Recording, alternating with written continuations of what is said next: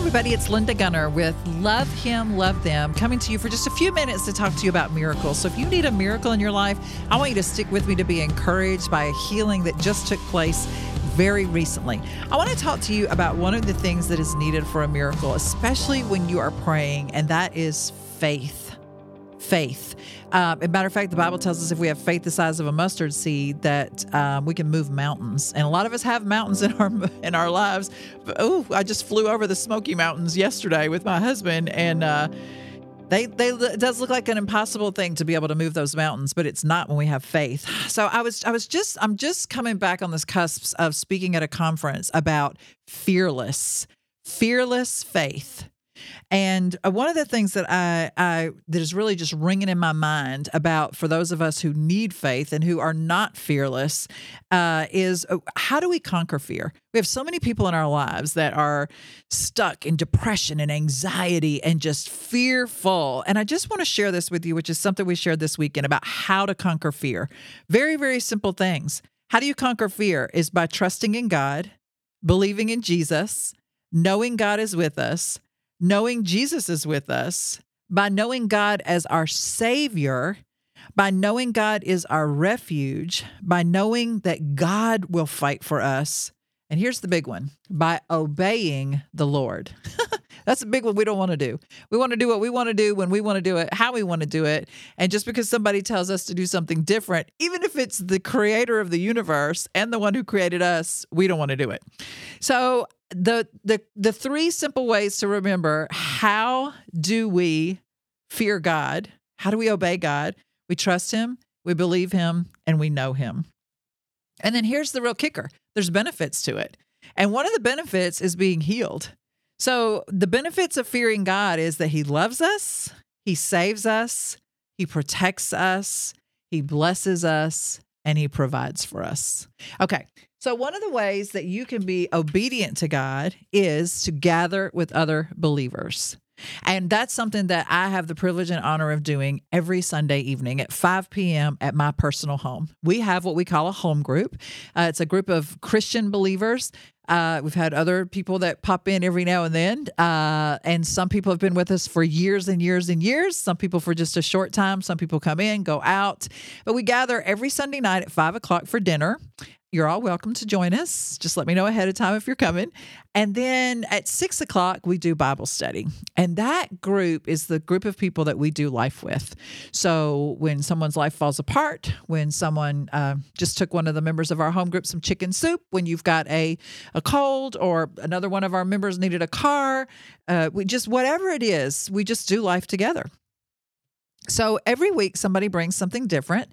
And a couple of weeks ago, Nancy, who is in our home group, she took the lead on the meal and brought some meatballs.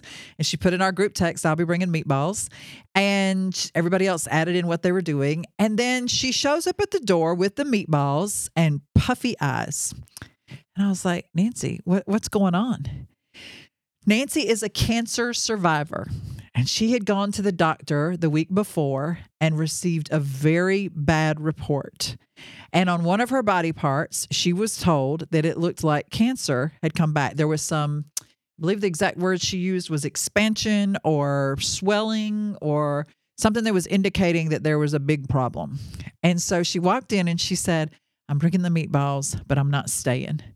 And I was like, oh my gosh, you could have just texted. I could have thrown some meatballs in. It's not a big deal. She said, no, I didn't come to bring the meatballs. I came for you guys to pray for me. Okay. So we stopped everything we were doing and we went into the living room. We put Nancy in the chair in the center and gathered everybody around and explained what was going on. And, that night, for whatever reason, there were two other people there. Oh, because we have college students. Some of them had invited some of their international friends. And so we had people there from Haiti that were, of course, with our ministry, Love Him, Love Them. And there was a young man there from India. And so 4 or 5 of us prayed in English. And then others reached up to our dad, speaking in their native tongues. It was unbelievable. And, I hate it when people say the Spirit of the Lord was there, because the Spirit of the Lord is inside each and every one of us. So if you have the Spirit of the Lord and you're there, the Spirit of the Lord is there. But there was such a sweet, sweet atmosphere in our living room from I think it was just like our Father was looking down and seeing his kids all asking for the same thing, even though it was in different languages. And so Nancy left that night. I mean, it was not a long prayer. It was very short with all the different languages. And she left that night. And that was a Sunday night. And 2 days later, she texted me, which I should read you the text, but I don't have my phone in front of me. And it just said, Linda, I want you to know I've come from the doctor. I have the reports, and there's nothing wrong. Everything that they saw before has disappeared and it's gone. And I'm pretty sure that my text back to her was, I'm not surprised. I'm not God, but if I was God and I had heard everything that was coming up from that room that night, I would have made sure that got taken care of too. I'm a mom. And sometimes I feel like it is so much the same way when our kids cry out to us with what their needs and their wants are. We have a miracle working Father. He's told us some things that he wants us to do. I want my kids to trust me too. If I tell my kids I'm going to do something, I want them to trust me that I'm going to do it. If I ask them to do something, I want them to be obedient and follow through. Very similar to what God asks us to do. So from now on, I don't want you throwing that little verse around about faith the size of a mustard seed. Faith the size of a mustard seed.